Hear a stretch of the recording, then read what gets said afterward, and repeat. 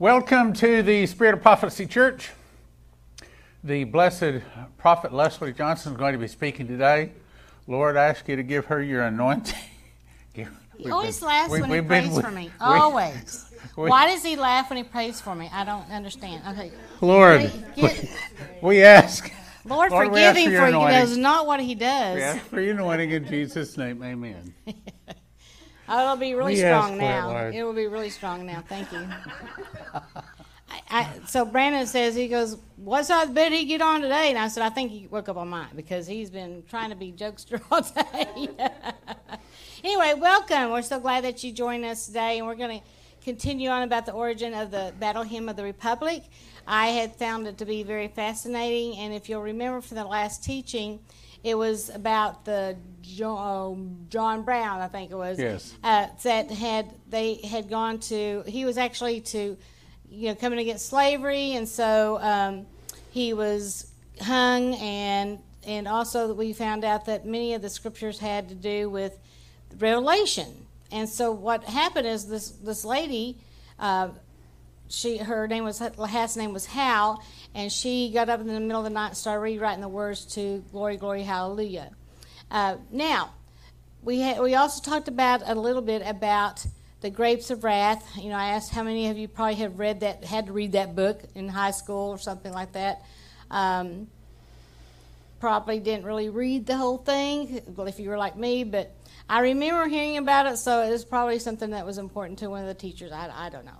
Anyway, so John Steinbeck, he was also did not originate this phrase, and neither did Julia Ward Howe. And they took it from, it's talking about the wine press, and he took it from the Revelation, actually. And Stan talked about if you want to go ahead and stand up here with me, but Stan talked about the wine press and also when the harvest time comes, and she was saying that it had to do with represented the unrepentant sinners. But you want to add to this? Keep going. Okay. If you want to read this one. And the third angel followed, saying with a loud voice, if any man worship the beast and his image, and receive his mark in his forehead or in his hand, the same shall drink of the wine of the wrath of God, which is poured out without mixture into the cup of his indignation. In other words, this is a warning. I believe this warning happens probably right after the fall of America, which I believe takes place just prior to the Feast of Pentecost, which is about almost 6 months before Jesus returns. The Feast of Pentecost. Let me get that right in my head here. Let me look at my notes here. Yeah, that would be correct. Okay, so it's about 4 months before Jesus returned. And it's a warning. Do not take the mark of the beast.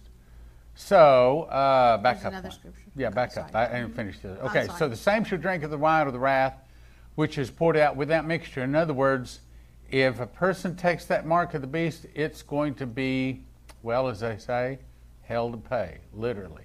It is not, they do not get sold with death. They're tossed in the lake of burning with fire and brimstone for all eternity with the beast the false prophet. 1,000 years later, Lucifer is tossed in there with them, which is poured out without mixture into the cup of his indignation. He should be tormented with fire and brimstone, the presence of the holy angels and the presence of the Lamb. Next.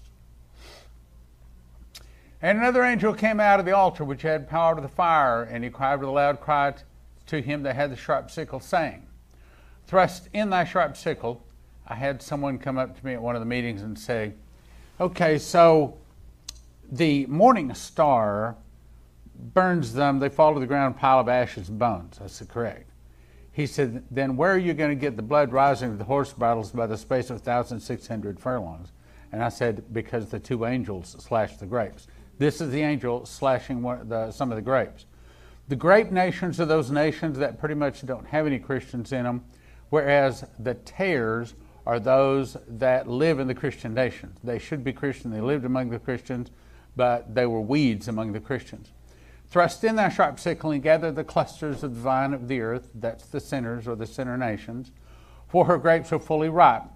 And the angel thrust in the sickle into the earth and gathered the vine of the earth and cast it into the great winepress of the wrath of God. That is Armageddon. That's Russia and China, all of our other evil nations coming down to attack Israel at Armageddon. And the winepress was trodden without the city, just like Jesus was crucified without the city. I believe the same place where Jesus' blood was shed at a winepress, that's where Golgotha is, at a winepress, their blood is going to be shed in the same place. Another place of Scripture says he will satiate his garments with their blood. In other words, he will soak his garments in their blood. Winepress even with horse bridles by the space of 1,600 furlongs, and out of his mouth goeth a sharp sword, that is the morning star, that with it he should smite the nations, and he should rule them with a rod of iron, as he treadeth the winepress in the fierceness of the wrath of Almighty God. So, thank you for, you have anything else to say? No. Go ahead. Okay. So, this John Steinbeck, he wasn't the only one who had, vision. He had a vision of Christ. We also saw that in Isaiah, that he had something similar happen to him about 800 years earlier than this John Steinbeck. And you can find that in Isaiah 63, 1 through 6, if you want to go and read that sometime. Oh, actually, I have it here. Okay. So, it's Isaiah 63, 1. There it is, dyed garments. Yes. You want to go ahead and read it? Yeah, who is this that cometh from Edom with dyed garments? That would be Jesus. Dyed garments from Bozrah. This that is glorious in his apparel, traveling in the greatness of his strength. I that speak in the righteousness mighty to save. Wherefore art thou red in thine apparel? In other words, how is it that all of your garments are dipped in red blood? Right. Because he just came from the winepress where all of the sinner's blood is all shed. That's what he's saying. Therefore thou art red in thine apparel, and thy garments like him that treadeth in the wine fat. I have trodden the winepress alone. In other words, the bride do not help him.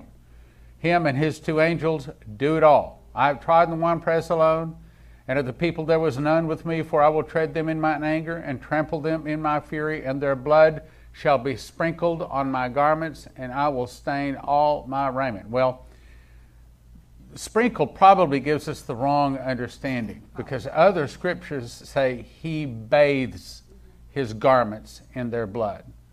Okay, so they shed his blood at the wine press or the wine fat, in the wine garden, at Golgotha, and he sheds their blood the same place and then fills his garments with it. Okay, go ahead. You can go ahead and read. Oh, there's one. For the day of vengeance. Now, almost every time you see that word vengeance, it is almost always talking about, in general, the tribulation of the last 7 years, or specifically the day of the Lord, the last day he returns. So the day of vengeance, if you do a research, and I have on that, that's what it's talking about. For the day of vengeance is in mine heart, and the year of my redeemed is come. And I looked, and there was none to help. And I wondered that there was none to uphold. Therefore mine own arm brought salvation unto me. In my fury it upheld me. And I will tread down the people in mine anger, and make them drunk in my fury, and I will bring down their strength to the earth. Is there another scripture? Okay. So this is actually taken out of Isaiah and also in Revelation, where John Steinbeck had was talking about. Actually, I really believe that, like this Julia Ward Howe, I think that she was really thinking that it was the end of time for everything that was going to happen.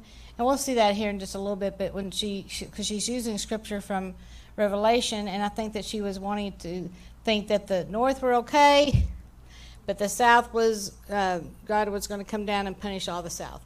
But anyway, we know that didn't happen. It wasn't the time. And then Joel 3:12-14. Go ahead. Let the heathen be wakened and come up to the valley of Jehoshaphat. Jehoshaphat means judgment. So it's the valley of Jezreel, the valley of dry bones, you might say. For there will I sit to judge all the heathen round about. I think it's Matthew 5:21 or 22.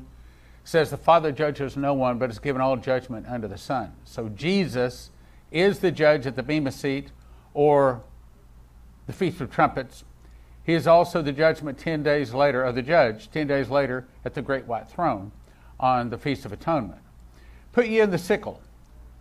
Sickle, okay? What does that mean? Well, that has to do with the two angels that swing the sharp sickles.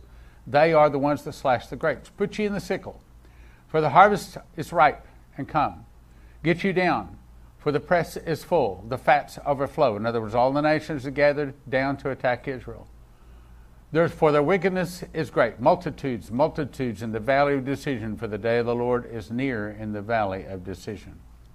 So you can see that when the scriptures are confirming one another, Revelation, Isaiah, Joel, and we can see how, and actually when we sing here a little bit about the battle hymn of the Republic, you can see that it's really talking about Jesus and also what happens in Revelation. Now, in Deuteronomy 32:41, it says, if I whet my glittering sword and my hand take hold on judgment, I will render vengeance to mine enemies, and I will reward them that hate me. The glittering sword is the morning star. Right. That's what I thought.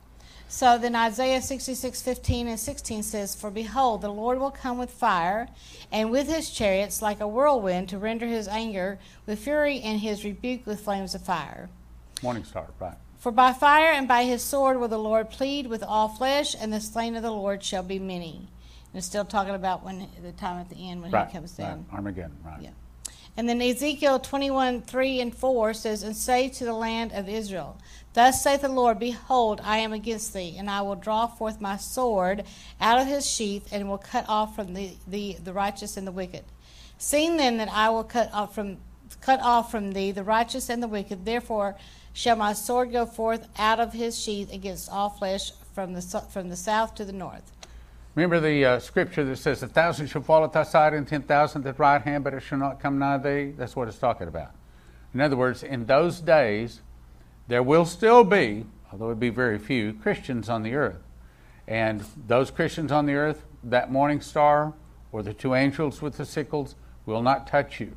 1,000 shall fall at thy side and 10,000. Two men will be in bed together. One is taken. In other words, one is destroyed. The other was left. Two are in the field working. One is taken or is destroyed. The other is left. Those are misunderstood scriptures. They think taken is taken off in a rapture. That's a misunderstanding. So when it says here in verse 3, it says, will cut off from the righteous and the wicked. Is that what he's trying to say, that he just takes out the wicked? Right. It's not saying that he destroys the righteous and the wicked. He's saying he destroys the wicked from among the righteous. I'll let you go ahead and read this because I know you have something and to say. And he had his right hand 7 stars, and out of his mouth went a sharp two-edged sword, and his countenance was as the sun shineth in his strength. Now, a lot of people think that this is actually talking about Jesus. It is not.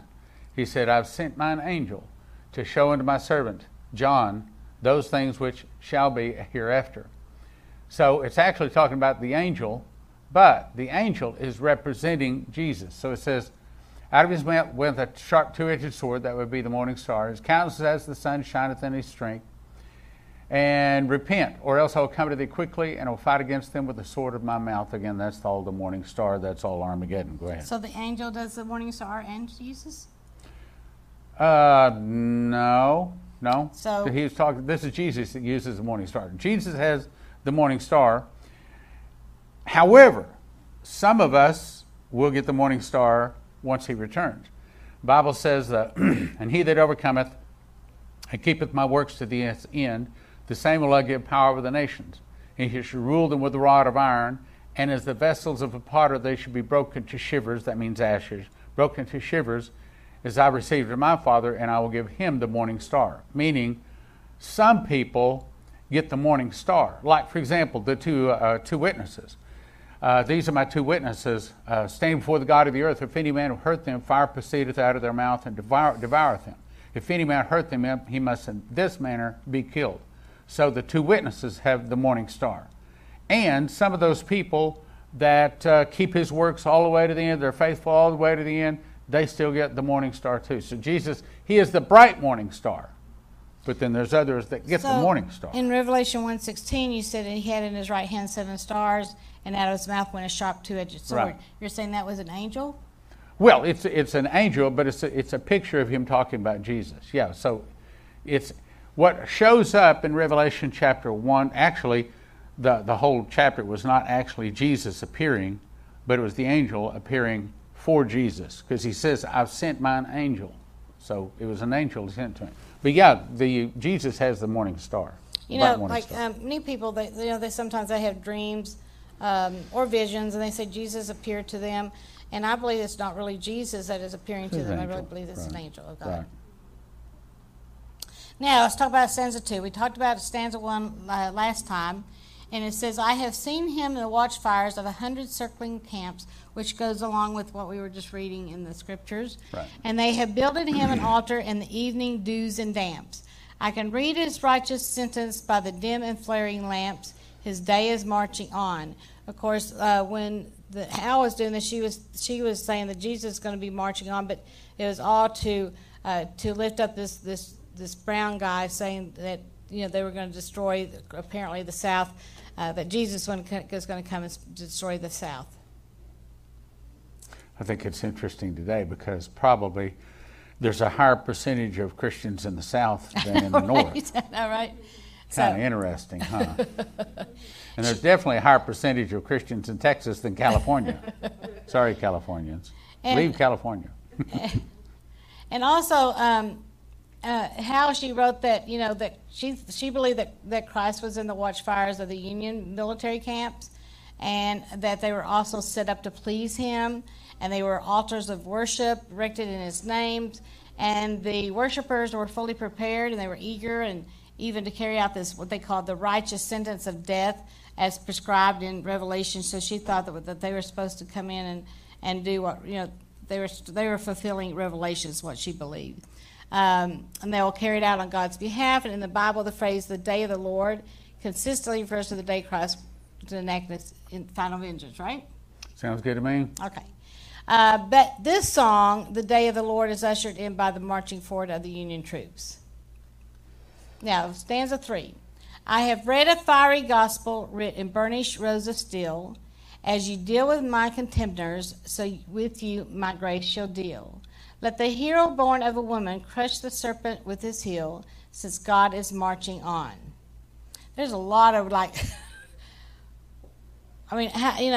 lot of the things that this Hal lady that she wrote, when she just got up in the middle of the night and started writing, there was, it was pretty powerful. It was pretty strong. And I know that she was also using things from the Bible, but she was really coming against so many things. But anyway, I just think that's pretty powerful, this scripture here. Anyway, this stanza is appalling. Now, so many in churches and everything, they just omit it. They omit that stanza. I think that many times, like in churches, they don't want to read about the gospel being shot forth from the barrels of fires, because it says burnished rows of steel. You can see here in the first verse, I have read a fiery gospel written burnished rows of steel, which means that it was from the barrels of rifles. And then let the good news bang, you're dead. That's what they sort of say. And unfortunately, this corrupt theology of the holy war is responsible for thousands upon thousands of death going back some centuries back. And really it started, of course, the Civil War, but of course we know that a lot of good came out of it. Also, this writer continues to say that Hal was perpetuating a lie. I don't know what that means, but for the Civil War, she was calling it a holy war. And she said it was sanctioned by God to wipe out the sins, or rather the sinners of the nation. The North would be blessed, and as soon as they just finish everything from the South. And then the Southerners are now compared to Satan, according to their beliefs at that time. They are God's arch enemy, and their secession from the Union is Satan's rebellion and will be punished accordingly, they thought, from Genesis 3:15. Now, stanza 4. He has sounded forth a trumpet, thou shalt never call retreat. He is sifting out the hearts of men before his judgment seat. Oh, be sift, my soul, to answer him. Be jubilant, my feet. Our God is marching on. And then stanza 5 says, in the beauty of the lilies, Christ was born across the sea, with a glory in his bosom that transfigures you and me. As he died to make men holy, let us die to make men free. while God is marching on. You know, this was a victory stanza, and they were, again, she was believing that God was marching on to destroy the South. Now, should we ban this song from our churches? You know, I think it's pretty powerful. I mean, I think people just need to understand it's from Revelation. A lot of the meaning wasn't interpreted by them correctly, but we know now more than what they did, way back then. I don't know. I mean, we always remember the part of this glory, glory, hallelujah, and we all love to sing that part, and that's about all I ever remember. But it's that part is so awesome to me, and I don't think we should just ban it, but I think they need to understand it has to be taken from Revelation. It's not Civil War. Yeah, not the Civil War.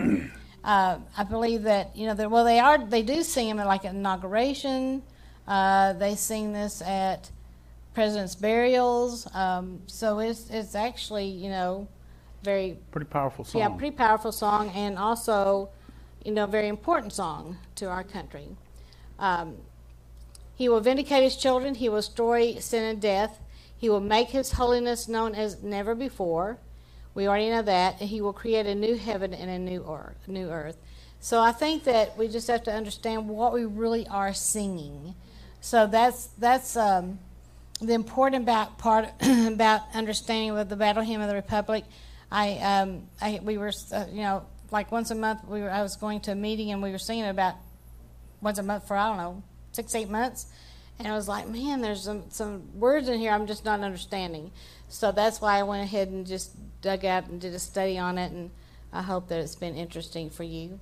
But I'd like for us now let's sing together the Battle Hymn of the Republic song. And yes, Brandon, if you'll come.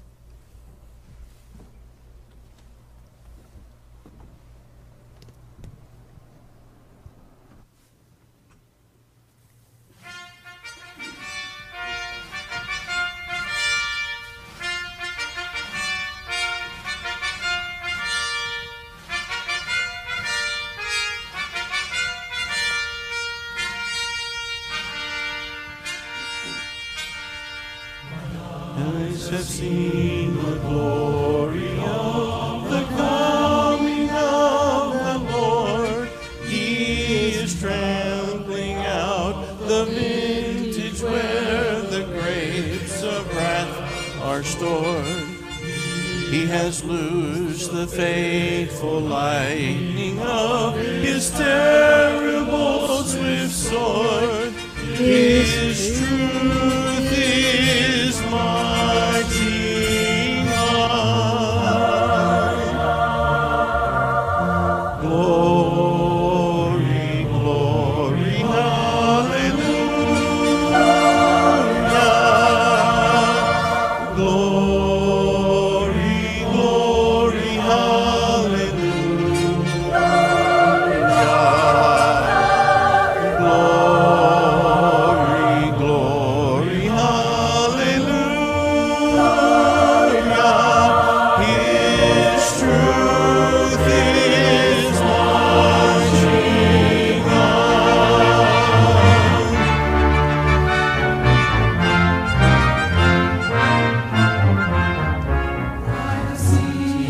in the watchfires of 100 circling camps. They have builded him an altar in the evening dews and damps. I can read his righteous sentence in the dim and flaring lamps. His truth is marching on. Glory, glory, hallelujah. Glory, glory, hallelujah. His truth is marching on.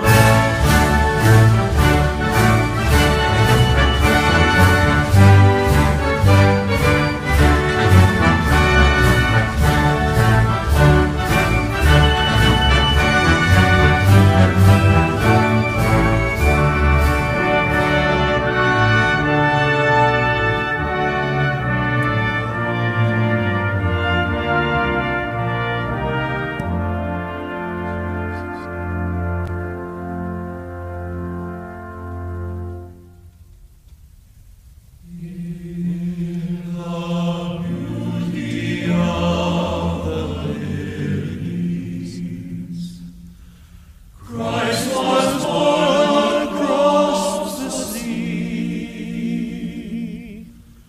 with a glory in his bosom that transfigures you and me. As he died to make men holy, let us die to make men free, while God is marching on. Glory, glory, hallelujah. Glory, glory, hallelujah. Glory, glory, hallelujah. His truth is marching on. Glory, glory, hallelujah. Glory, glory, hallelujah. Glory, glory, hallelujah. His truth is marching on.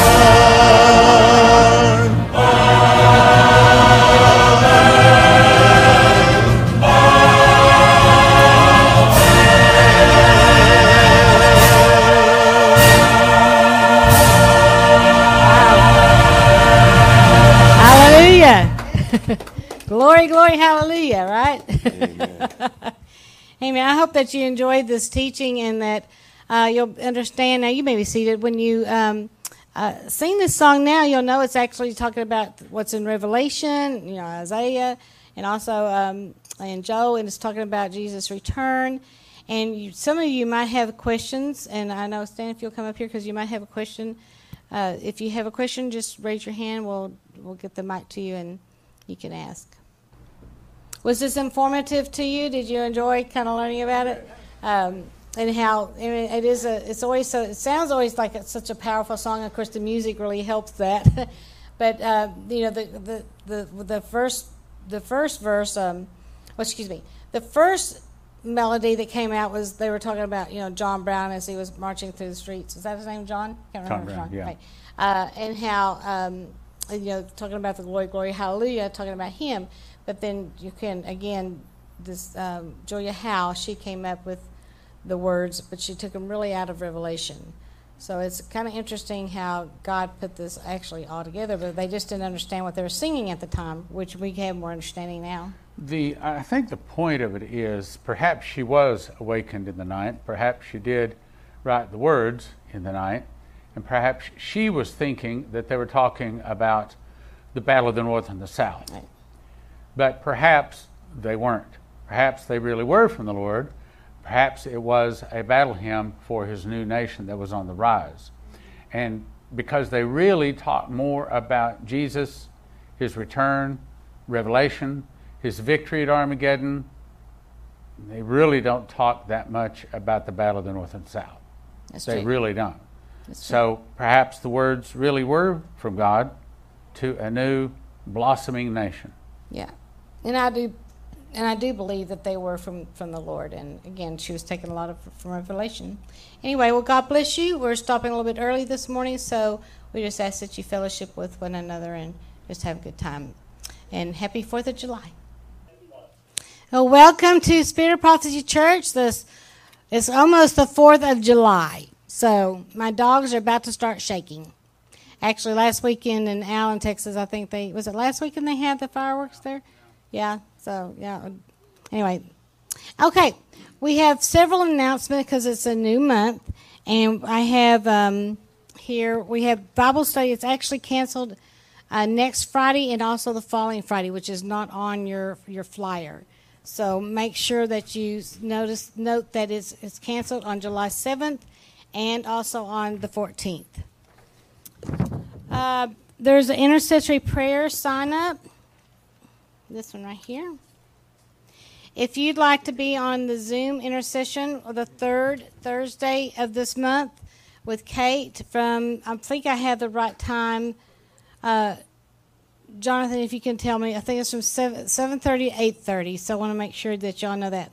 Also, there's a form here to sign. if you would like to join any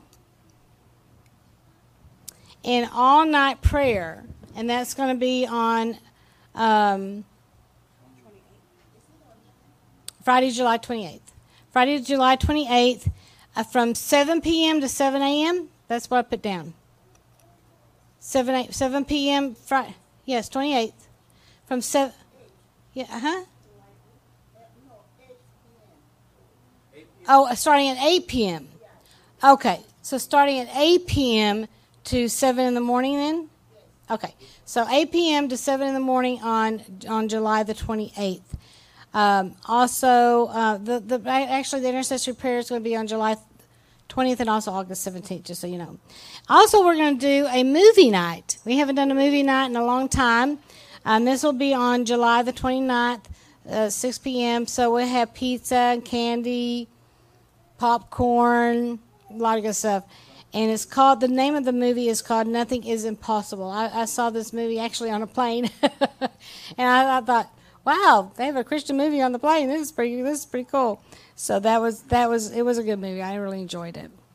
And then also just remember the date, record the date for Pastor Stan's birthday. That is on, he actually turns 70 on August the 24th, but we're celebrating it on the 26th. All right, and what other form do you have here? What's your other one? The donut one? Okay. All right, well, thank you, Miss Scarlett. Is she beautiful? Thank you all so much. Here you go, Lislyn. Thank you, darling. Well, let's stand. Let's pray.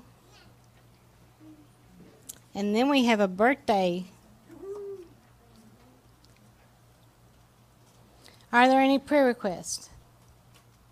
My dad. Your dad? Yes, he has his cancer surgery tomorrow. Okay.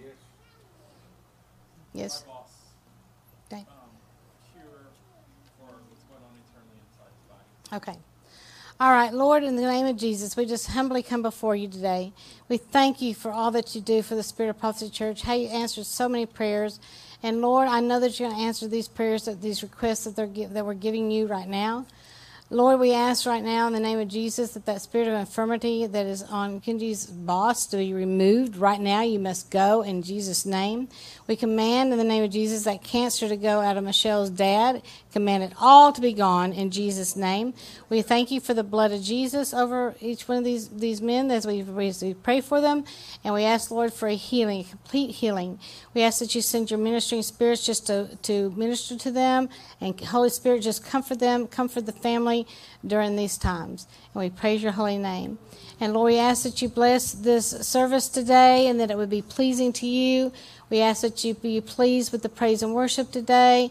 We ask that you have everything work accordingly to your plan and your glory. We ask that you anoint the Pastor Stan as he brings the message today and that we'd have ears to hear what the Spirit of the Lord is saying. And Lord, bless each one of us as many traveling right now. It's summertime.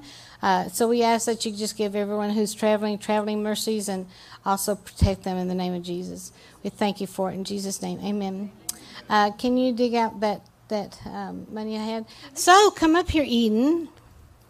Come here, darling, with your sticky hand and everything from your donut. Yay. Edith, bring me your Cheetos,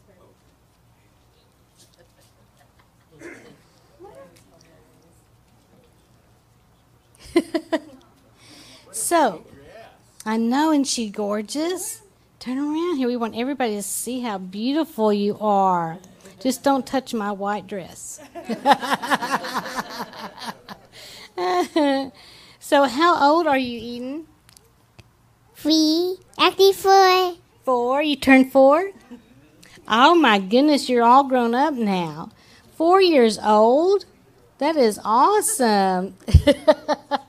So, did you already have a birthday party? Uh-huh. You did? What did you get? A present. You got a present? Uh-huh. What'd you get? Do you I didn't- remember? I don't know what's inside of my present. Oh, you have. Oh, you're talking about the present here. You haven't looked inside yet. Okay. Well, you can hear in just a little bit. All right. Hang on. We're just going to wipe these hands off here. Thank you to the big sister taking care of her. Thank you, Noelle. Whoa, don't try her. Don't pull her off, too. All right, let's sing Happy Birthday to Eden. Okay. Happy birthday to you. Happy birthday to you. Happy birthday, dear Eden. Happy birthday to you. All right, come one, come all, and just give her some money.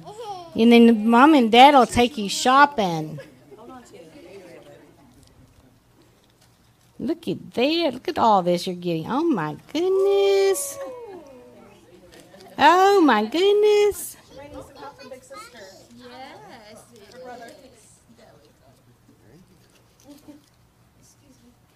It's my birthday, too. Oh, my hands are handing out. No. Oh, my goodness. I think they really like you. They really like you. Do not let brother touch it. No, I'm kidding. Are you sure you'll carry that? Can Noelle carry it for you? You got it. Let me pray a blessing over her first. Let her hold it. Let her hold it for just a minute. Whoops. There's $1 stuck on it. Here you go, baby. Okay, you can hold that. No, let her hold that. Give it to it all. You can do it, can't you, Eden? Do it all? Okay. Lord, I ask that you just bless her. Just bless her abundantly and just give her a long and healthy and prosperous life. And Lord, we just ask that you just give her words of wisdom and help her to have understanding of your word. In Jesus' name, amen. Amen. Thank you, Eden. All right, here we go. There you go. Spend wisely.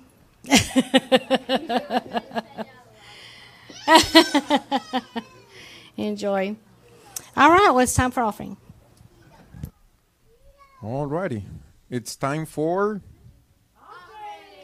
tithes and offerings. You're right. Okay, so please come forward and we'll pray for these. Everything we give, this is... This is for the church offering. The church offering. Yes, sorry about that.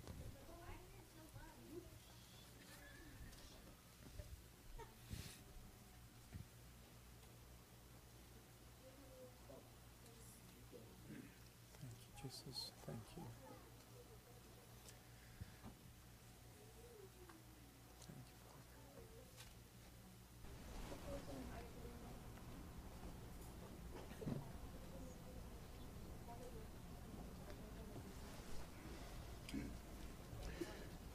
Lord, I pray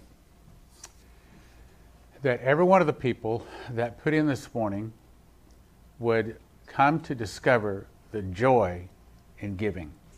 The joy in giving to you, the joy to give to those round about them that are hurting so that they can be a blessing to other people. Show them the joy of giving in Jesus' name. Amen. Yes, Jesus, we thank you for these offerings. We ask you to multiply 100-fold. And we know that everything comes from you and goes back to you because you are the God of the gold and silver. Thank you, Father, Amen. in Jesus' name. Amen. Amen. Hello. And now it's time for obedience. What do you mean obedience? Well, Jesus said, go into all the world and preach the gospel to every creature. How could we do that? Anybody knows? Missions. So it's time for missions. It's time to give for missions with all your heart. And the good thing is that the Lord promised that if we give, he will give us back. Thank you, Lord. So here we are. Whoa, look at that. Thank you, Lord. Ooh. Yes, it's coming.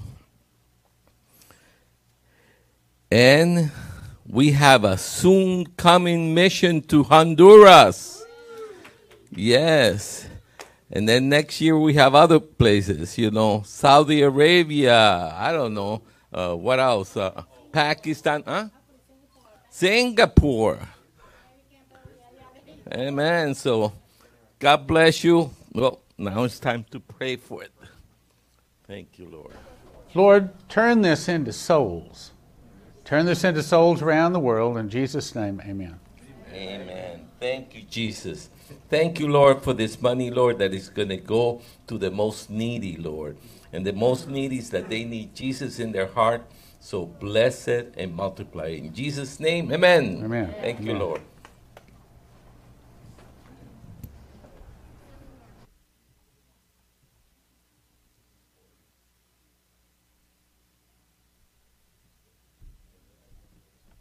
All right, it's time to praise and worship our God. Amen. This is a time of our independence. We also want to recognize that this is a Christ nation. Amen. One under God, right? We want to know that He is in charge. This is His nation. This is His world. And we want to give God the glory for everything He's done yesterday, today, and forevermore. So, Father God, we just want to give You the praise and honor and glory. And we want to recognize You as our God, as our Jesus Christ, our Lord and Savior, who is written in our hearts, Lord. And we want to give You the praise where honor is due. In the name of Jesus, amen. Hallelujah.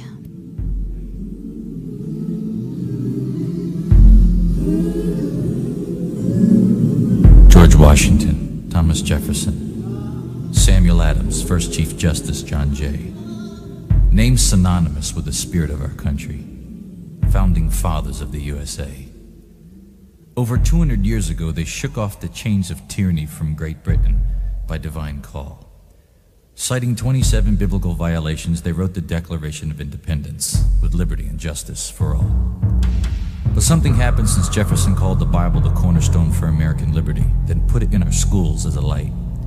Or since give me liberty or give me death, Patrick Henry said, our country was founded on the gospel of Jesus Christ.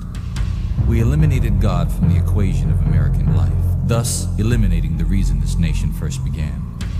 From beyond the grave, I hear the voices of our founding fathers plead, you need God in America again.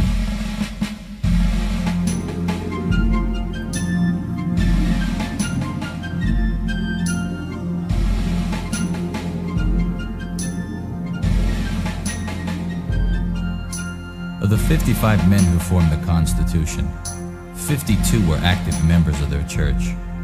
Founding fathers like Noah Webster, who wrote the first dictionary, could literally quote the Bible chapter and verse. James Madison said, we've staked our future in our ability to follow the 10 Commandments with all our heart. These men believed you couldn't even call yourself an American if you subvert the Word of God. In his farewell address, Washington said, you can't have national morality apart from religious principle, and it's true. Because right now we have nearly 150,000 kids carrying guns to these war zones we call public schools. In the 40s and 50s, student problems were chewing gum and talking. In the 90s, rape and murder are the trend. The only way this nation can even hope to last this decade is put God in America again. The only hope for America is Jesus. The only hope for our country is Him. If we repent of our ways, stand firm and say we need God in America again.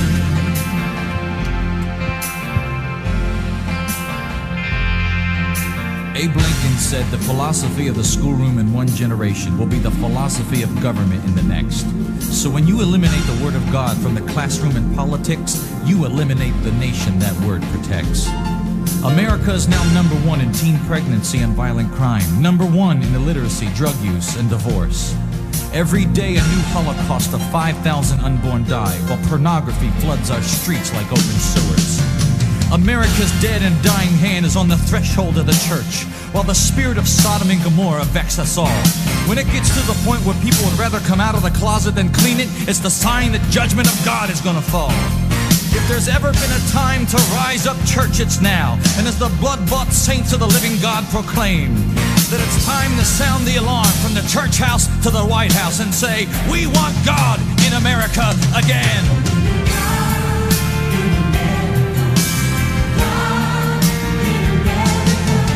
I believe it's time, America, to stand up and proclaim that one nation under God is our demand. And send this evil sinful lifestyle back to Satan where it came from. And let the word of God revive our dying land. For Jesus Christ is coming back again in all his glory, and every eye shall see him on that day. That's why a new anointing of God's power is coming on us to boldly tell the world you must be saved. Because astrology won't save you. Your horoscope won't save you. The Bible says these things are all a farce. If you're born again, you don't need to look to the stars for your answers, because you can look to the very one who made those stars. History tells us time and time again, to live like there's no God makes you a fool. If you want to see kids live right, stop handing out condoms and start handing out the Word of God in schools. The only hope for America is Jesus. The only hope for our country is Him. If we repent of our ways, stand firm and say we need God in America again. I know the only hope for America is Jesus. The only hope for our country now is Him. If we repent of our ways, stand firm and say we need God in America again. We need God in America. God in America. God in America again.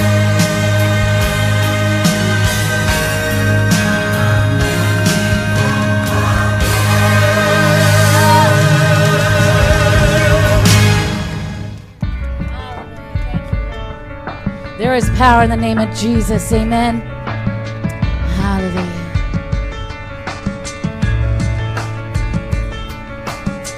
Where two or more are gathered in His name, He is there. Whoa, for all who come to run to Him in faith, 'cause He is there. There is power in the name of Jesus. There is power, power in His name. There is power in the name of Jesus. There is power, power in His name. No fear, no lie can stand against us now, 'cause He is there. Oh, the word has come to silence every doubt, 'cause He is here. There is power in the name of Jesus. There is power, power in His name. There is power in the name of Jesus. There is power, power in His name. Whoa, there is power in His name. Whoa, come on, one name. One name can save.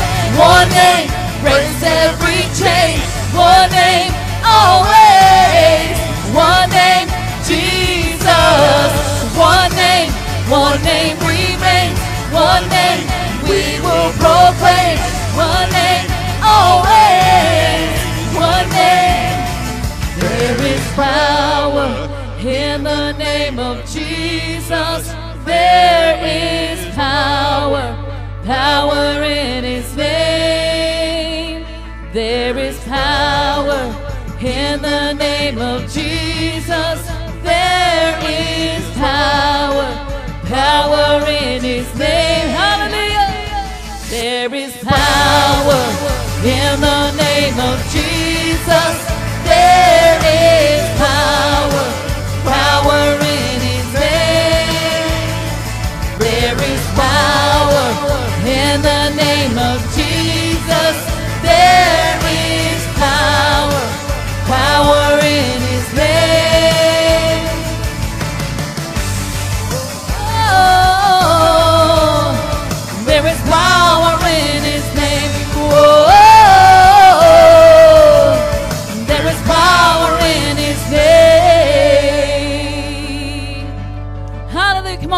praise this morning.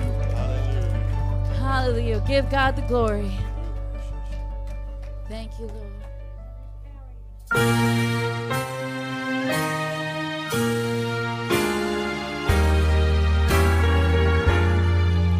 Oh, beautiful for heroes proved in liberating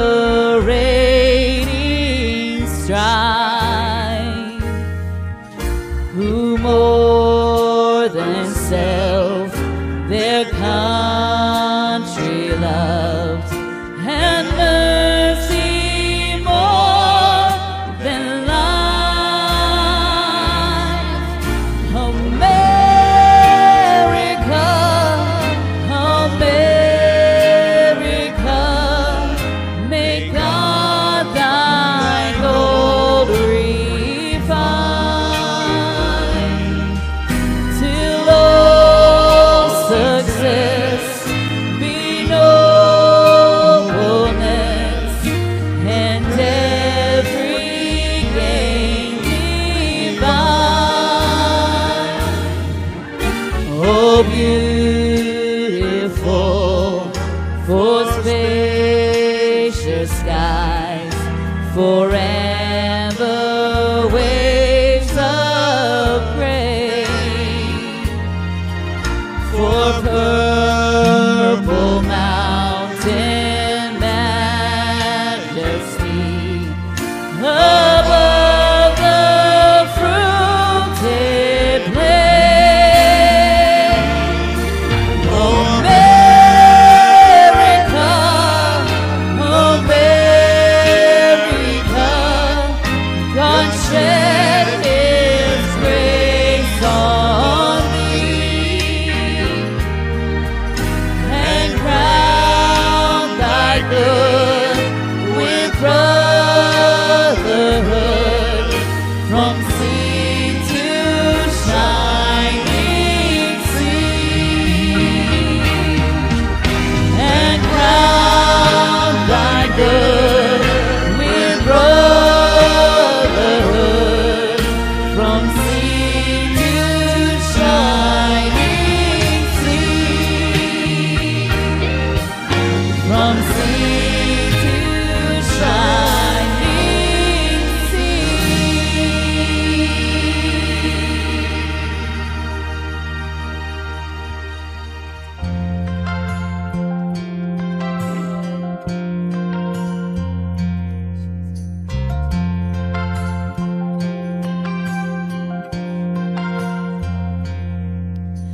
Tomorrow all the things are gone I've worked for all my life, and if I had to start again with just my children and my wife, I think my lucky stars I'd be living here today, 'cause the stag still stands for freedom, and they can't take that away.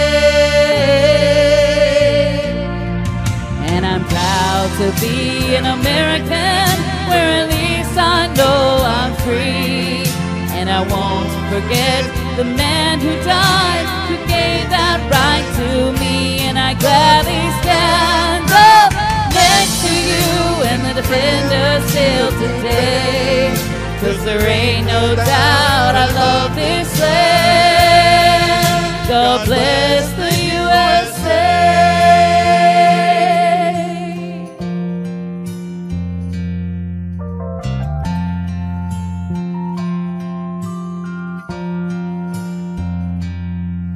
From the lakes of Minnesota to the hills of Tennessee, across the plains of Texas, from sea to shining sea, from Detroit down to Houston, from New York to LA, with pride in every American heart. And it's time we stand and say that I'm proud to be an American, where at least I know I'm free. And I won't forget the man who died, who gave that right right to me, and I gladly stand up next to you and defend her till today. 'Cause there ain't no doubt I love this land. God bless the USA.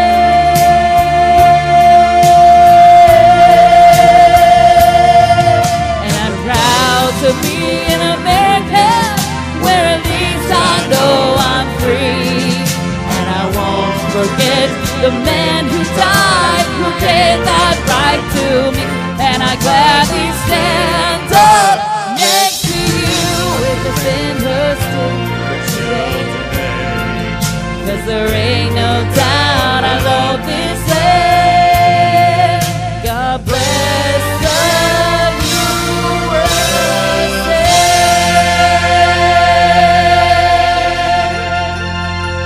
Hallelujah. Thank you, Lord.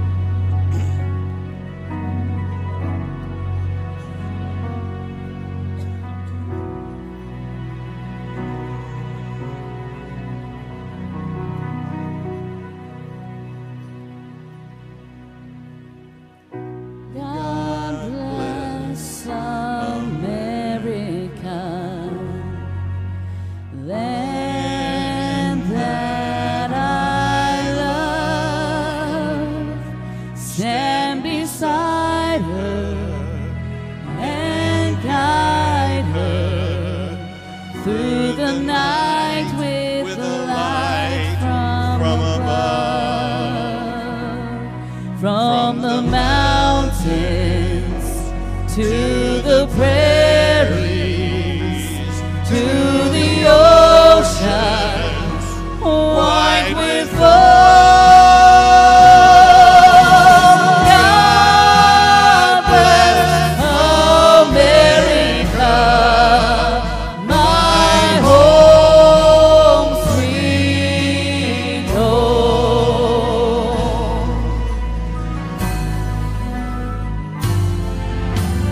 God bless America, land that I love. Stand beside her and guide her through the night with the light from above.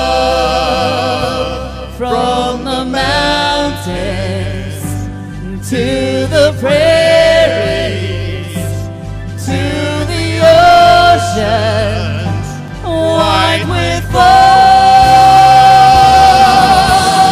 God bless America, my home, sweet home.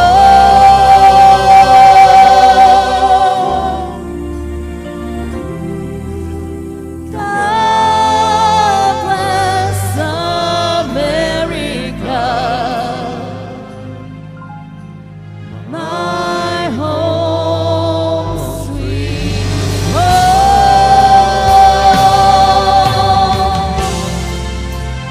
Home, sweet home.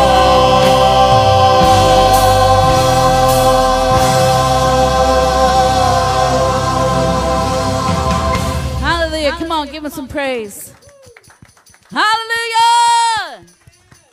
Thank you, Lord. Thank you for everything you've done in our lives, past, present, and future, Father God. And we give you all the glory, and we thank you for being in our hearts. Father God, let us be that light into the path and to change your ways into the right ways, Lord, in the name of Jesus. Amen. As Pastor stands coming to take up communion, I just, it's too sad that we sing these songs only once a year, because we're making declarations and proclamations about our country and saying, God bless America. There's so many in our country right now that live here in America, but they're against America. And why they lived here, I don't know. Because, this is considered a Christian nation. Many people just think because they lived here they're Christian. That's not what makes a Christian, but we need to realize that we should say these words more often, even in our prayers, like God bless America. from sea to shining sea, from the oceans, however it goes, from the mountains to the prairies, everything. We should be saying, God bless our country, because we are the light. We are the light of the world here in America. And just like with missions, we go to do the missions to these other countries, and you can see how depressed and how oppressed and how miserable they are. They don't serve a living God. And so, unfortunately, they're trying to bring that into this country and just destroy. So let's start, making our prayers also every day. Say, God bless this country. God bless America. We know there's a lot of wrong here, but we need your blessings in the name of Jesus. Amen. Amen. Okay, so I say this as an excuse to explain why I'm using such a worn-out Bible. Actually, the inside Bible is wonderful. It's just that the outside is this, what they call bonded leather. It's actually cardboard. It's actually junk. I spent 2 hours on the internet searching, made several phone calls to different printers of Bibles. And by the way, they almost don't print Bibles in America anymore. And you would also, at least I was just shocked to find out how few people even sell Bibles anymore. They don't sell much. All I said, I just want one 6x9 or 7x10, authorized King James, 12, preferably 14 point, red letter edition would be nice. I don't want any maps. I don't want any study. I don't want any helps. I just want the Word of God. And I'd like to have it in cowhide. Okay? That's not complicated, right? That's not complicated, right? Oh, yes, it is complicated. First of all, I discovered I had to get some phone calls to get up on it. Bonded leather is just cardboard. Didn't know that. And then genuine. What do you think genuine means? It means it's pigskin. I'm not going to put the Word of God in pigskin. Oh, you can also get goat skin. I'm not going to put the Word of God in pigskin or goat skin. Do you see the problem? Clean animal, yes. I said, what's wrong with cowhide? Well, yes, there's a few that still do. Still do that? And most of them want to fill with all these studies and helps and all this other garbage. They run the price up to $150, $200, $350 Bible. $350 Bible. It's almost like they don't want you to buy it. I said, I just want a Bible. It ought to be $20, $30, $50 would be too much. I may actually have to go, now listen, overseas and have 2,000 or 3,000 Bibles. I said, I just want a Bible to give away. So that I can say, if you receive Jesus, email me, I'm going to send you a free Bible. And my cost, printing 2,000 or 3,000, wouldn't you think it'd be $20, $30 a Bible? Okay, right? Okay. That shows you where our nation is right now. We truly have become the habitation of devils, the hold of every foul spirit, and the cage of every unclean and hateful bird. But God has given us power and authority over serpents and over scorpions and over all the power of the enemy. Amen. And nothing by any means shall hurt us.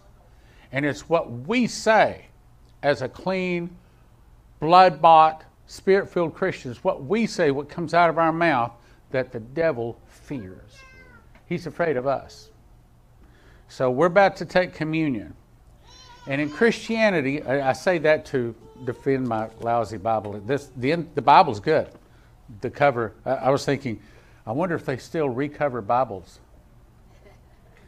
Maybe I have to buy some calf skin and make my own Bible cover. Anyway, Lord, you say that we are to bless the body and the blood, and this is grape juice, and this is unleavened bread. You know it and we know it, but what it represents is extremely the most powerful thing on earth. Yes. And Lord, we do bless this unleavened bread. We do bless this grape juice. In Jesus' name, go ahead and distribute that. And if you want to follow along, you don't have to. In 1 Corinthians chapter 11, it gives a list of things to do and not to do concerning this communion, this remembering of the body and blood of Jesus. It says first in verse 34, if any man hunger, let him eat at home, that ye come not together into condemnation. In other words, this is not a little snack. You don't give this to your children just because everybody else gets it. The only ones that get this are those people that have asked Jesus into their heart. Also, verse 32 says, but when we are judged, we are chastened of the Lord, that we should not be condemned with the world. For if we judge ourselves, we should not be judged. For this cause many are weak and sickly among you, and many sleep. For he that eateth and drinketh unworthily drinketh damnation to himself, not discerning the Lord's body. Meaning, you take this with sin, you take this having not accepted Jesus in your heart, and you are walking in some dangerous territory. You get a curse, and it could even be death. This is real serious. Goes on to say, as often as you eat and drink this cup, you do show the Lord's death till he come. Wherefore, whosoever shall eat this bread or drink this cup unworthily shall be guilty of the body and blood of the Lord. So, that means there's a curse with you taking it wrong, but that also for us means there's a blessing when you take it right. Okay? It says that we are to ask for our forgiveness before we take this. So, Lord, we do ask you to forgive our sins right now. Forgive our sins, wash us clean in the blood of Jesus. You say that if we confess our sins, he is faithful and just to forgive us our sins and to cleanse us from all unrighteousness. In Jesus' name. Then in verse 24, and when he given thanks, and we have, he brake it and said, take, eat. This is my body that is broken for you. This do in remembrance of me, and they all ate. After the same manner also, he took the cup. When he had supped, saying, this cup is the New Testament of my blood. That is, you do use often as you drink it in remembrance of me. And Lord, yes, we do remember your body and blood on the cross in Jesus' name.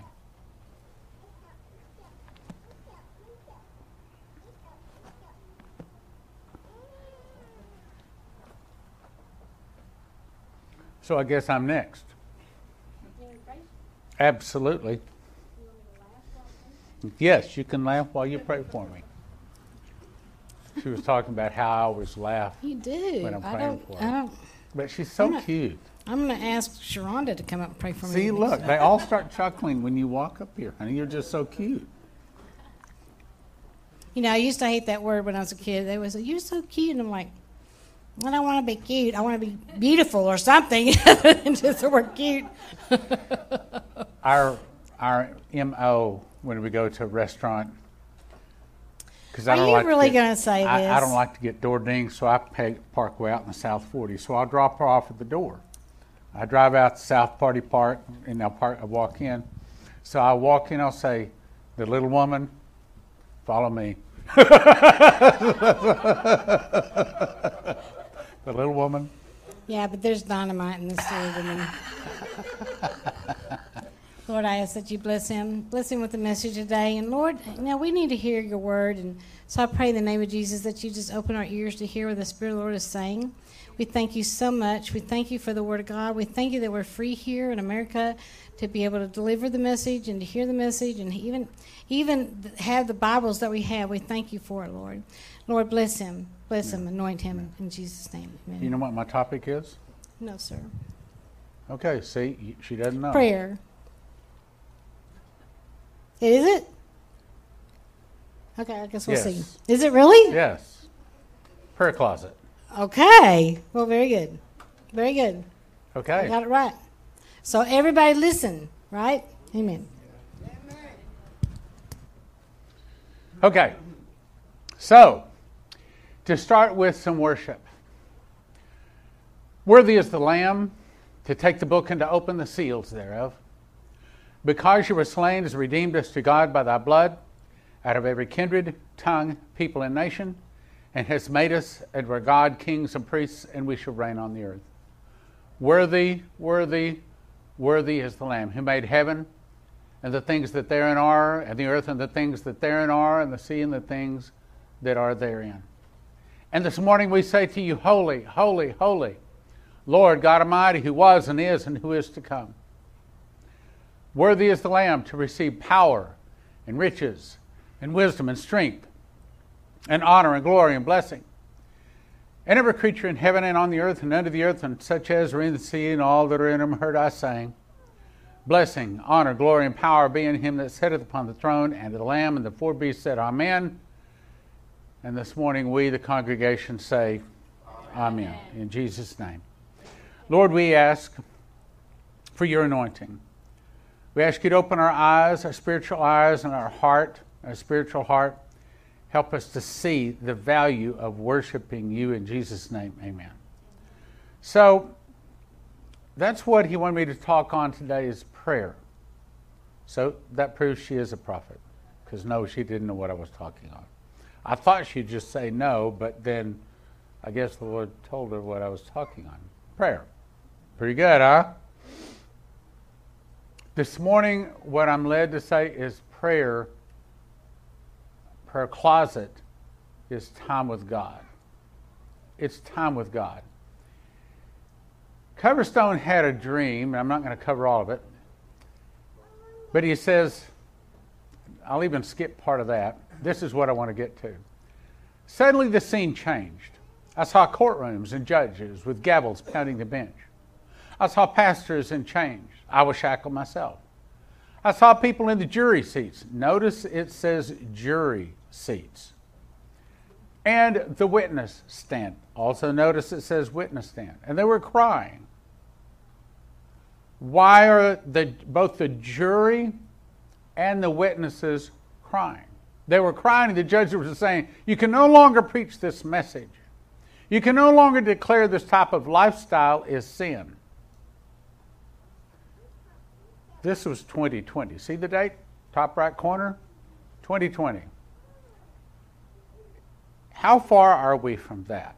How far are we from when people will stand in the jury, stand in the witness stand, and cry because we have spoken the gospel?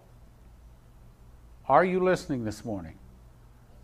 See, we just sang some really patriotic songs, and I was wondering why he was having me talk on this. And then he confirmed it in the mouth of the prophet. This is what we're supposed to be listening today. For a real good reason. We're in trouble. Christians in America are in trouble. I cannot say anything bad about this kind of lifestyle. You cannot say anything bad about this situation. You cannot address these things from the pulpit ever again.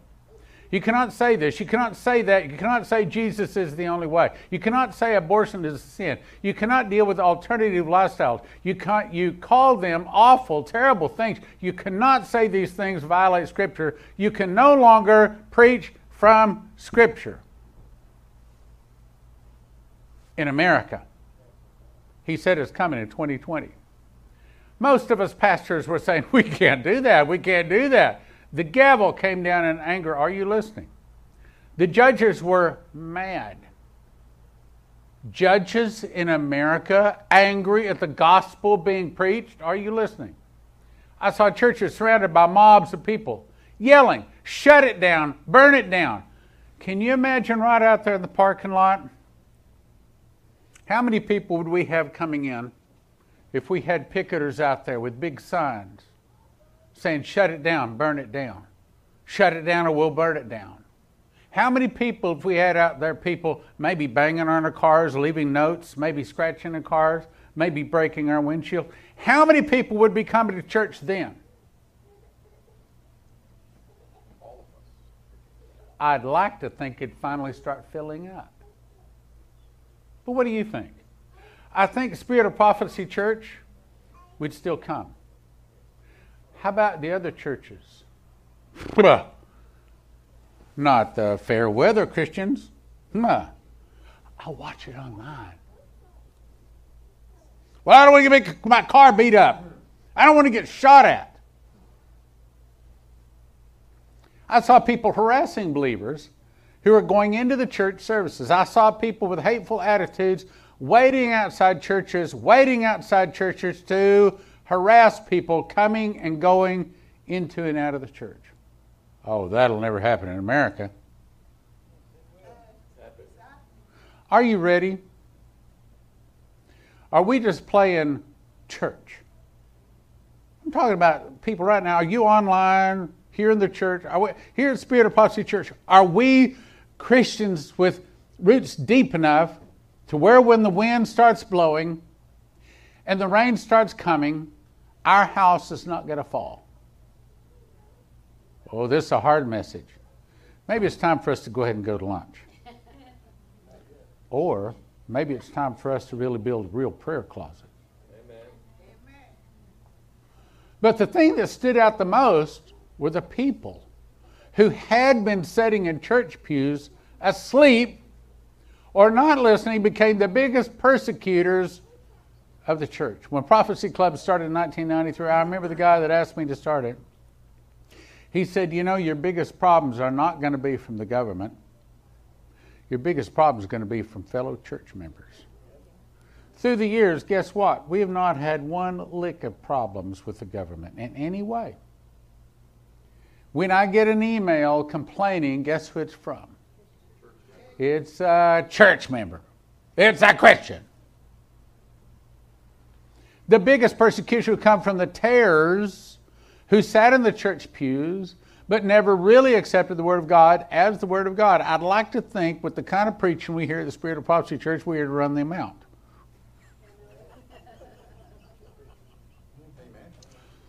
Thank you. I got an amen. They were raised in the church all of their lives, but they'll walk away because they do not like the preaching of the true Word of God. Boy, is that true.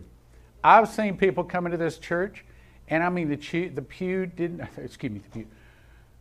I guess you call it pew. The pew or the chair didn't even get warm before they left. They want to hear the Word of God. Speak to me smooth things. And they shall say in their heart, I said a queen, and am no widow, and shall see no sorrow. Therefore shall her plagues come in one day, death, mourning, and famine, and she shall be utterly burned with fire, for strong is the Lord God who judgeth her. I think Jesus is embarrassed because of America's sin. We were the nation, just like we were singing, that was started to be the light on the hill. We were the nation that was started to take the gospel to the world. But today, we're filled with filth. And the rest of the world is laughing at us because we can no longer tell them the right way because we don't do the right way ourselves. Is there an amen in the house today? Amen. Thank you. I'm not looking for it, but the Word, the preached Word of God is looking for it. The preaching which says that this is a sin. Sin is wrong. You cannot walk in this and still be a believer. It was the sons and daughters and grandchildren of Christians. How many people, the grandfathers, their fathers, their brothers and sisters are Christians, but they aren't? They had been raised in church all their lives, but became persecutors saying, we've had it. There's nothing in this for me. The gospel has no power. It has no authority. It says I cannot have this. I cannot do that. I cannot go where I want to go. I cannot be who I want to be. I cannot do what I want to do. I don't want to be a Christian. I want to live my life the way I want to live. Those were the people who were screaming and throwing rocks. They had baseball bats. Are you listening? And guns in their hands. Are you ready for the time when you drive up and it might not be safe to go into or come out of this church? Will you still come? They were throwing threats at those who were coming in and going out of the church. The anger was led once again by those who had fallen away. For she saith in her heart, is it a queen? And no widow, and I shall see no sorrow. Therefore shall her plagues come in one day. Those were the people who were pushing back against everything they had been taught. Those that had gone away to college and become very liberal, or we call them sinners. All they had thought, all they think, and all they do is the same. Those who have given in to some of the ideas of the protest movements that we see today, the ideologies that say that one race is better than others. And I'm proud to see salt and pepper couples come into our church. Amen. Matter of fact, we got 2 of them in the room right now. Amen. Matter of fact, some of our best friends are salt and pepper couples. The pastors who are preaching were every race and color. I saw black, white, Native American, Indian, African, Russian, Chinese. I saw people who were preaching the gospel. The biggest persecution came from those who walked away from the church. Come on, Stan. Are you hearing the word of the Lord this morning that is warning us, been confirmed by the prophet? This is the topic. You heard it, you saw it. She didn't know. I saw pulpits being chopped up. Well, they won't find pulpits over there. They got to get behind the screen to find the pulpit. I saw pulpits being chopped up with axes. I saw the big old wooden pulpits being chopped to pieces. I saw plexiglass pulpits being hammered to pieces. I saw Christians in chains. I saw Christians in chains. Are you ready for chains, my brothers and sisters? I saw them publicly ridiculed, publicly assaulted because their ideas were old-fashioned, needed to go. I heard the cry. I've heard for 6 months, but there was something added to it. I heard, brace yourself and endure to the end.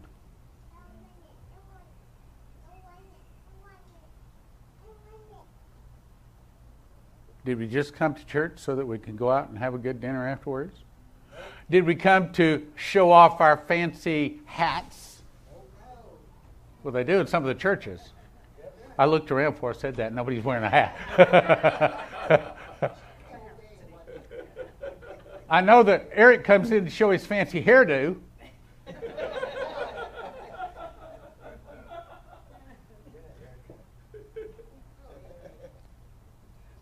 I got a haircut yesterday, and I was sweeping it up afterwards, and I said, well, I'm at least glad that there's something on the floor. This is yesterday's internet. Michigan House passes bill that could make using pronouns a felony, finable up to $10,000. This is yesterday's news, my brothers and sisters.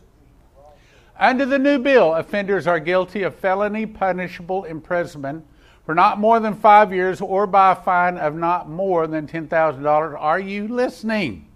It's not coming. It's here.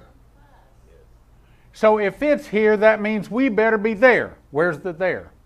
Michigan State House Representative passed a bill that could make it a felony to use someone's preferred pronouns in a way that intimidates the little children. Intimidates them. Why would they be intimidated? Because the gospel is intimidating. Because a real Christian that knows who they are in Christ, that knows that they have power and authority over the serpents and scorpions and over all the powers of the enemy, because they are intimidated by the truth. Come on, help me. They are intimidated by the cross. Jesus bothers them. Yes. Intimidate means a willful course of conduct involving repeated or continuing harassment of another individual that would cause a reasonable individual to, look at the word, feel. We messed with their feelings. So, put them in jail. Fine them $10,000. See, the sinners don't bother us as much as we bother them. Feel terrorized, frightened, threatened, and actually causes the victim to feel terrorized. Frightened or threatened, the bill reads.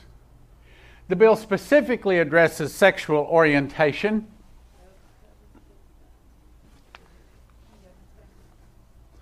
I'm getting riled up. You can tell I get riled up and my nose starts running and hold on.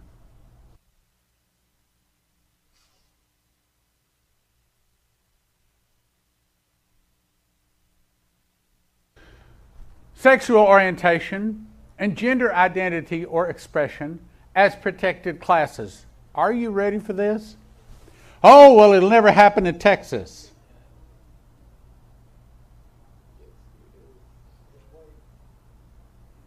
Well, look at half of California's left to move to Texas lately. If you haven't noticed your freeways. Come on, Stan, help us out. According to the bill, gender identity or expression means having or being perceived as having a gender-related self-identity or expression, whether or not associated with an individual assigned sex at birth. In other words, if they want to say they're a woman, though they have something hanging between their legs, so that they can walk into a lady's bathroom. This is happening, my brothers and sisters. This is happening. Critics are accusing the bill of violating the First Amendment, but they don't care about the Constitution or the Bill of Rights. They don't care about the Christian blood that has been spilled in the past to give us this freedom, just like the song said. Make no mistake about it, those advocating this legislation will wield their policies as a weapon capable of destroying conservative. They don't care about conservative. They're after Jesus. They're after you. They're after Christians. They're after one that do know their Bible and know who they are. That's their problem.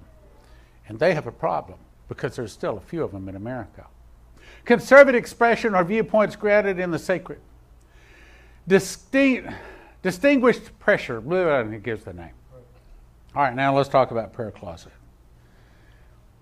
What is the thing that's going to give you the power and the authority? What separates you from the rest of the crowd? Well, I go to church.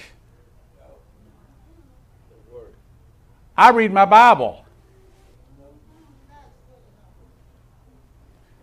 I know how to worship my God. I know how to worship my God. You want to know where my strength comes from? What little it may be. It's not from reading the Bible. It's not from memorizing the book of Revelation. Because I know how to drop to my knees and worship my God every night. Even when we're on the road in a hotel, Leslie will tell you. Every night. Every night. And it's not because I made a commitment to do so, I don't know, 30 years ago. I don't know. I wish I'd made note of the year. I didn't even make note. I wasn't going to tell anybody. I wasn't going to talk about it.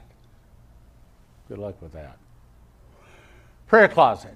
So here are some things to avoid in your prayer closet. Wandering. In other words, where your mind gets to going out and you're doing, because again, you're not really praying.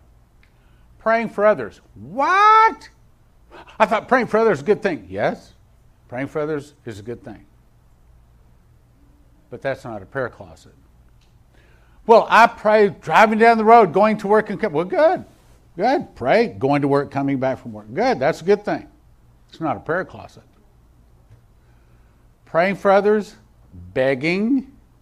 Lord, I need this, I need this. For self, all of that is that's not the primary purpose in the prayer closet. Speaking in tongues. Now, wait a minute. Are you saying it's not a good idea to speak in tongues in the prayer closet? I seldom do. Why? Speaking in tongues is a selfish thing. It's to build up your Holy Spirit, to build up your spirit. It's to build up you. And it's good and it's appropriate in the prayer closet, briefly, to build up you. But prayer closet is not about us. Prayer closet is about Him. Prayer closet is worshiping God. Say it again.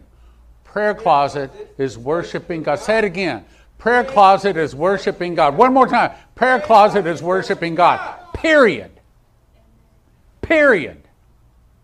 When we go into the prayer closet and we worship God, guess what?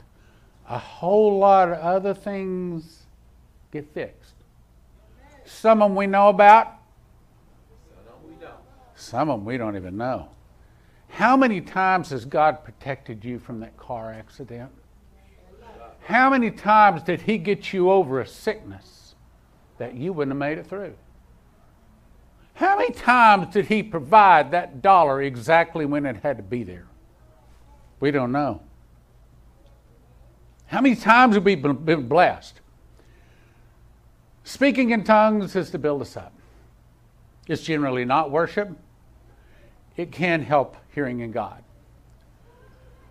Prayer closet is time worshiping God. It's time praising God. Worship defined as telling God who He is and that you love Him for it. Praise is telling God what He does and that you love Him for it. What's the difference? Worship is worthy is the Lamb that was slain to receive power and riches and wisdom and strength. That's telling Him who He is. Praise sounds like great and marvelous are thy works, Lord God Almighty. Just and true are thy ways, thou King of saints. Who shall not fear thee, O Lord, and glorify thy name? For thou only art holy. For all nations shall come and worship before thee when thy judgments are made manifest. Worship is, Lord, you threw the stars into place with your finger and called them by name, numbered every one of them. Worship is, you made heaven and the things that therein are, and the earth and the things that there are, and the sea and the things that are therein. To you we say, Amen, blessing, glory, and wisdom, thanksgiving, honor, power, and might be unto Him that sitteth upon the throne and to the Lamb. Those are worship. When we go in and worship God, He fixes lots of things. That way, when Leslie comes up here and prays a blessing over someone, boom, that blessing is there. When I turn and say, what's my topic today? Well, I don't know. Then she says, prayer. And that just happened to be the very first word in it. Not an accident. Let's go to Ezekiel. The word of the Lord came to Ezekiel, saying, Son of man, when the land sinneth against me by trespassing grievously, then will I stretch out my hand upon it, will break the staff of bread thereof. He what? So means that one of the first things that happens to a nation that falls away is what they eat. Right? Is that what it's saying or not? Yes. He says, then after that, second thing, I'm going to send a famine. That's again having to do with what we eat or don't. And I'll also cut off man and beast from it. Though these three men, Noah, Daniel, and Job, were in it, they should deliver it by their own souls by their righteousness. Who's Noah, Daniel, and Job? Bible says they were the most righteous of the Old Testament. Wait a minute. How come Moses isn't there? Because Moses struck the rock. Noah, Daniel, and Job were perfect. Try to live a perfect life. Good luck with that. But what he's saying is, even though Noah, Daniel, and Job were in there, he would not have protected them. Let me rephrase it. He would not have protected their whole household. He would not have protected their whole company. He would not have protected their whole street or their whole city.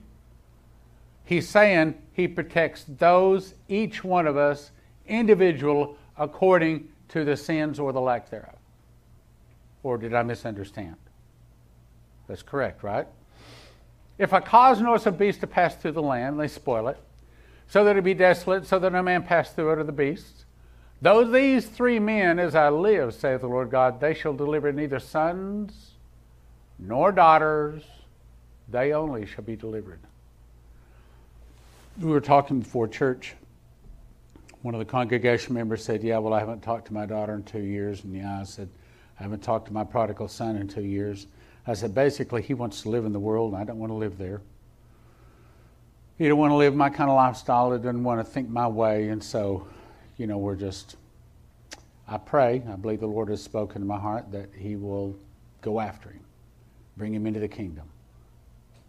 But what it's saying is, every one of us has to deliver our own soul. Right? That's what he's saying. But I'm going to skip just the yellow part now.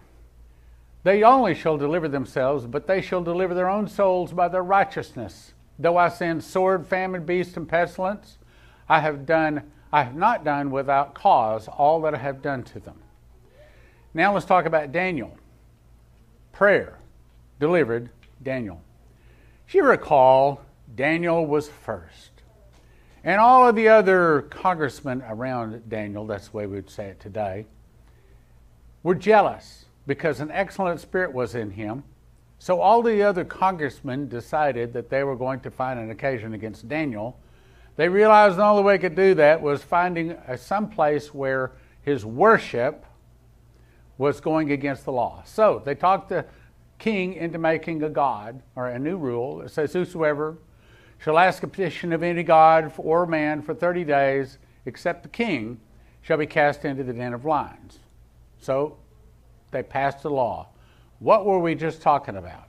We're talking about how we're about to see laws passed in a nation that are going to start coming after Christians. Well, what did Daniel do? Daniel knew the writing was signed, but he went into his house, windows being open, his chamber toward Jerusalem. He kneeled upon his knees. How many times? 3 times.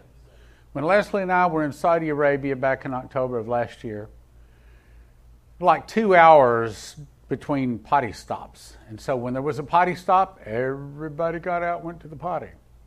We noticed when we got back in the car that all of the drivers, which were Muslims, had pulled out their little prayer rugs, which is about 3 foot by 4 foot rug. They all got on their knees, and they were all facing eastward toward Mecca, and they touched their forehead down on the ground with each one of their prayers. And they prayed for 15 or 20 minutes a day. And you know how many times a day they do that? 5 times a day. Go into a hotel room in a Muslim nation. Sometimes you'll see a little green arrow back over in the corner. Sometimes you open a drawer and you see a green arrow in the bottom of the drawer. But whatever direction that green arrow is pointing toward Mecca, because that's what they do. They lay out their prayer rug, get on their knees, touch their forehead to the ground 5 times a day facing Mecca. But what about us Christians? Why, you call a prayer meeting for Christians and they don't even show up. They don't even show up to Bible studies. But we have the power. They don't have the power. Why is it that they are so dedicated to their God and yet we aren't? Does that bother you? It bothers me. That bothers me. Daniel didn't. He prayed 3 times a day. He gave thanks as he had before time. Okay, so what happened? Well, once they saw him do that, they went to the king and said, hey, you remember you signed that decree? Yes, the thing is true, according to the law of Medes and Persians, which cannot be altered. Daniel said, well, you remember Daniel? You remember the children of the captivity? Okay, so they weren't even free in the kingdom. He was a slave in the kingdom. Remember Daniel? He was part of the captivity? Yeah, he doesn't follow your laws. And he was sore displeased with himself for ever signing that law, and nevertheless he had to do it. So they cast Daniel into the den of lions. He said, the king says, the God that thou servest continually, he deliver thee. The message for Spirit of Prophecy Church today is, if you want God to deliver you, you have to have your prayer closet. Don't count on your wife's prayer closet, men. Don't count on your pastor's prayer closet. Every night when I drop to my knees, Bible says we're to enter into his courts with thanksgiving and praise. Thank you, Lord. Thank you. Thank you that you've shown me you, that you've shown me the cross, shown me the way to salvation, show me the power in a prayer closet. And then I worship.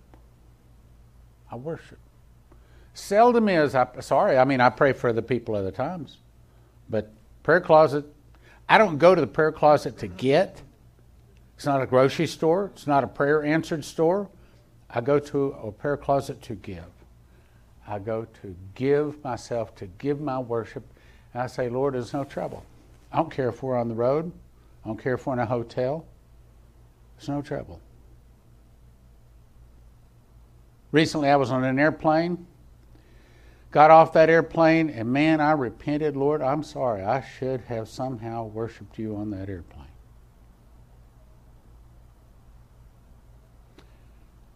So the king got up very early the next morning. Daniel, servant of the living God, is thy God whom thou servest continually able to deliver thee from the lions? My God has sent his angel to shut the lions' mouths, that they should not hurt me, for as much as innocency was found in me. So, Spirit of Prophecy Church, let me ask you a question. If Jesus were to come and talk to you, would he say innocency is found in you? Innocency was found in me, and also before thee, O king, I have done no hurt. No manner of hurt was found on him because he believed his God, and so the king commanded. So they brought those other congressmen and senators, that's the way we'd say it today, all those that had accused Daniel, and cast them into the den of lions, them and their wives and their children. Wait a minute, the wives didn't have anything to do with it. Children didn't have anything to do with it. But they cast them, wives, children, and the lions had mastery over them, break all their bones in pieces, if they came to the bottom of the den. As a result, the king made a proclamation. Every dominion of my kingdom, men shall tremble in fear before the God of Daniel. You know, that's what the song was saying about this morning. We need God back in America. But the message for Spirit of Prophecy Church is today, have your prayer closet. Let's jump to Daniel 9. So this is how Daniel prayed to get an answer. Daniel understood that Jeremiah had prophesied that there was going to be 70 weeks of years, prophesied as desolations to Jerusalem. So Daniel wanted to know what was going on. He wanted to hear from God. So what did he do? This is very good. So he says, I set my face, verse 3, to the Lord to seek by prayer, supplications, fasting, sackcloth, and ashes. What? By prayer, supplications, fasting, sackcloth, and ashes. Now, what does that mean? Prayer, we know. Supplications is, in other words, he set his heart to continue this one particular type prayer. He was going after one thing. And that's another thing. A lot of times when I go into a prayer closet, I concentrate on one thing. Fasting, we know what that is. Sackcloth and ashes. Well, sackcloth means that he took off his nice clothes and he wore like commoner clothes.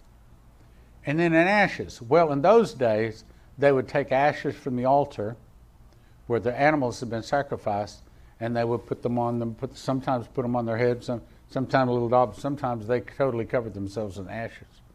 So you might say that they had divorced themselves from the regular world, and they got aside with their God. Now today, what we would do is simply fast. Probably we would take communion, and probably we would, like Lou and Suni are fasting for 40 days right now. They're in a 40-day fast. That's the kind of thing we Christians do. I made confession. In other words, he confessed his sins. They said, we've sinned as a nation. He's asking for God to speak to him regarding his nation. So he's asking for sins of his nation to be forgiven. So if we're asking God to speak to us, concerning our business, concerning our family, then what would we do? We ask for sins to be forgiven for us, for our family, for our business. Sin, committed iniquity, done wickedly, rebelled, departing from your precepts. Neither have we hearkened to thy servants the prophets. Oh boy. Well, of course, it's hard to hearken to all the prophets these days. You get on the internet and everybody's a prophet. Everybody's got all kinds of, the Lord told me this, the Lord told me this. They're in trouble.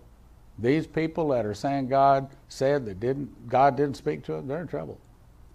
Hearken to thy servants the prophets, which did speak to the name in thy name, to our kings, princes, fathers, and to all the people of the land. Do you think prophets are talking to Joe Biden today? That'd be a good question. I'd like to have that answered. But if he is speaking, he sure ain't listening.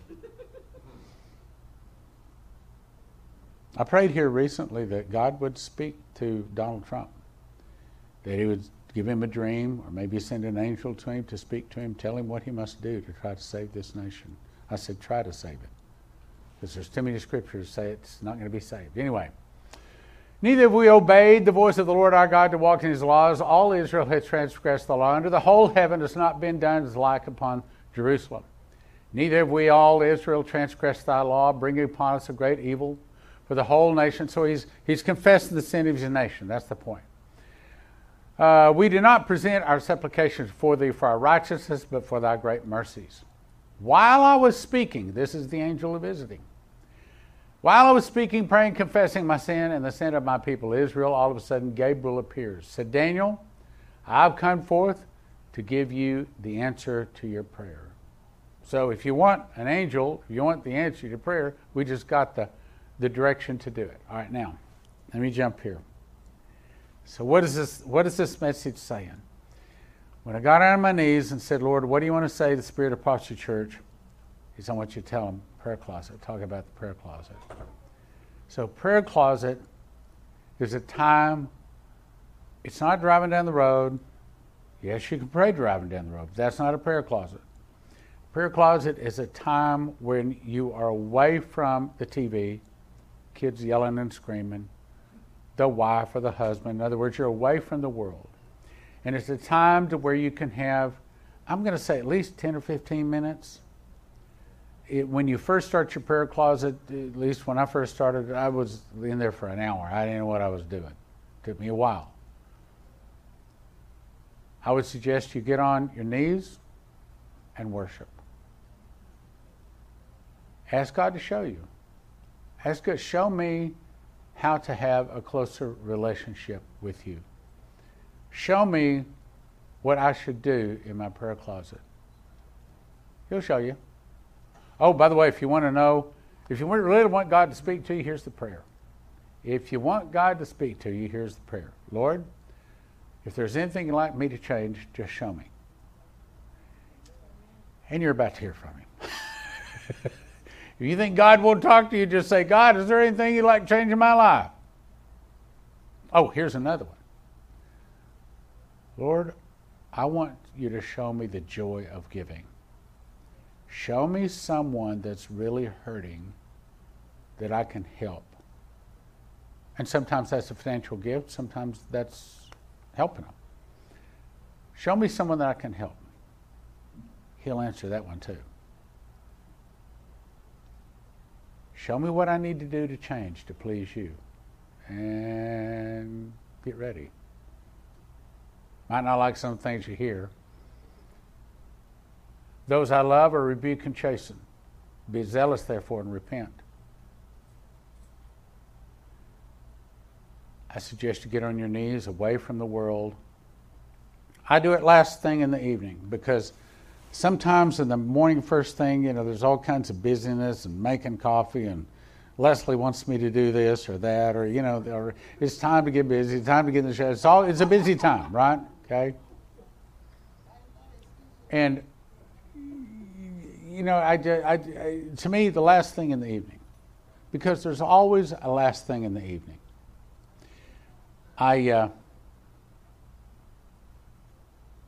When it's last thing in the evening, Misty Blue, my Belgian Malinois dog, knows. She knows what to do. And so we go into the living room, and she goes over and lays down, curls up, about 4 or 5 feet away from me, and she knows.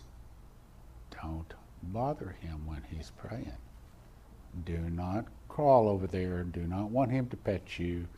Don't start licking the carpet or licking your paws. You lay there and you be quiet until he is done. Worship the Lord. I don't ask. I don't ask for money. I don't go begging. Some other things I do, but I don't know that I need to talk about that. But I worship the Lord. He that dwelleth in the secret place. What's the secret place? He's saying that if you don't get anything, let me ask you this, and I don't want you to raise your hand. How many of you have heard me speak on Prayer Closet before? Don't raise your hand. Now, how many of you have one? Prayer Closet is not an occasional thing, not something you do when you feel or you think about it. It's an everyday thing. It's an I don't miss it thing. It's not the last thing I do every day. It's the most important thing I do. I just happen to do it the last thing of the day. It's the highlight of my day. It's the most important thing I do. When I fall to my knees, I say, you know what? It is no trouble. It is not out of my way. It's not bothering me. It's not taking my time to come in and worship you, Lord. It's the reason I live and breathe and have my being. It's the reason I know my prayers are answered. It's my everything. I cannot tell you how many times when I've gone into the prayer closet and things have been fixed that I couldn't fix. There is a place that the Spirit of God can touch that no one can touch.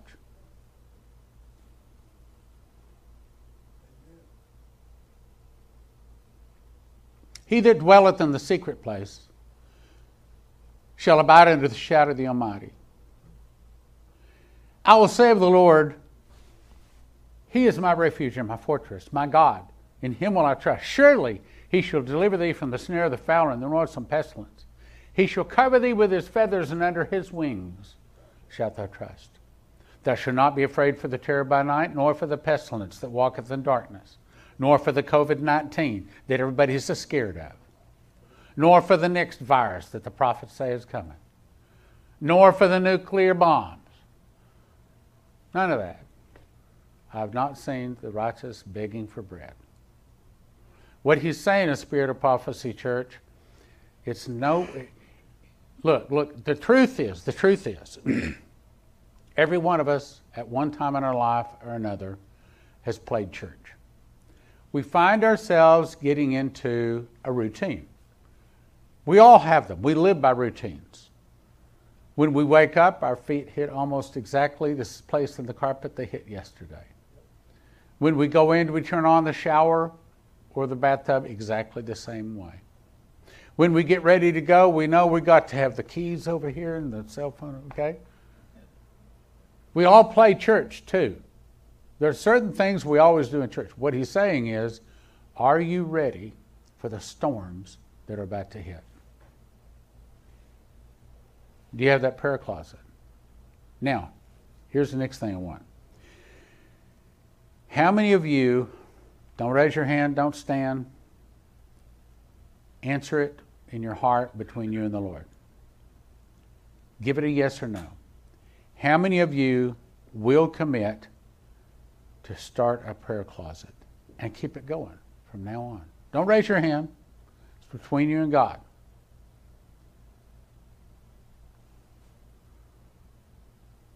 I don't do a prayer closet so I can impress Leslie, but I do one every night, right? Every night.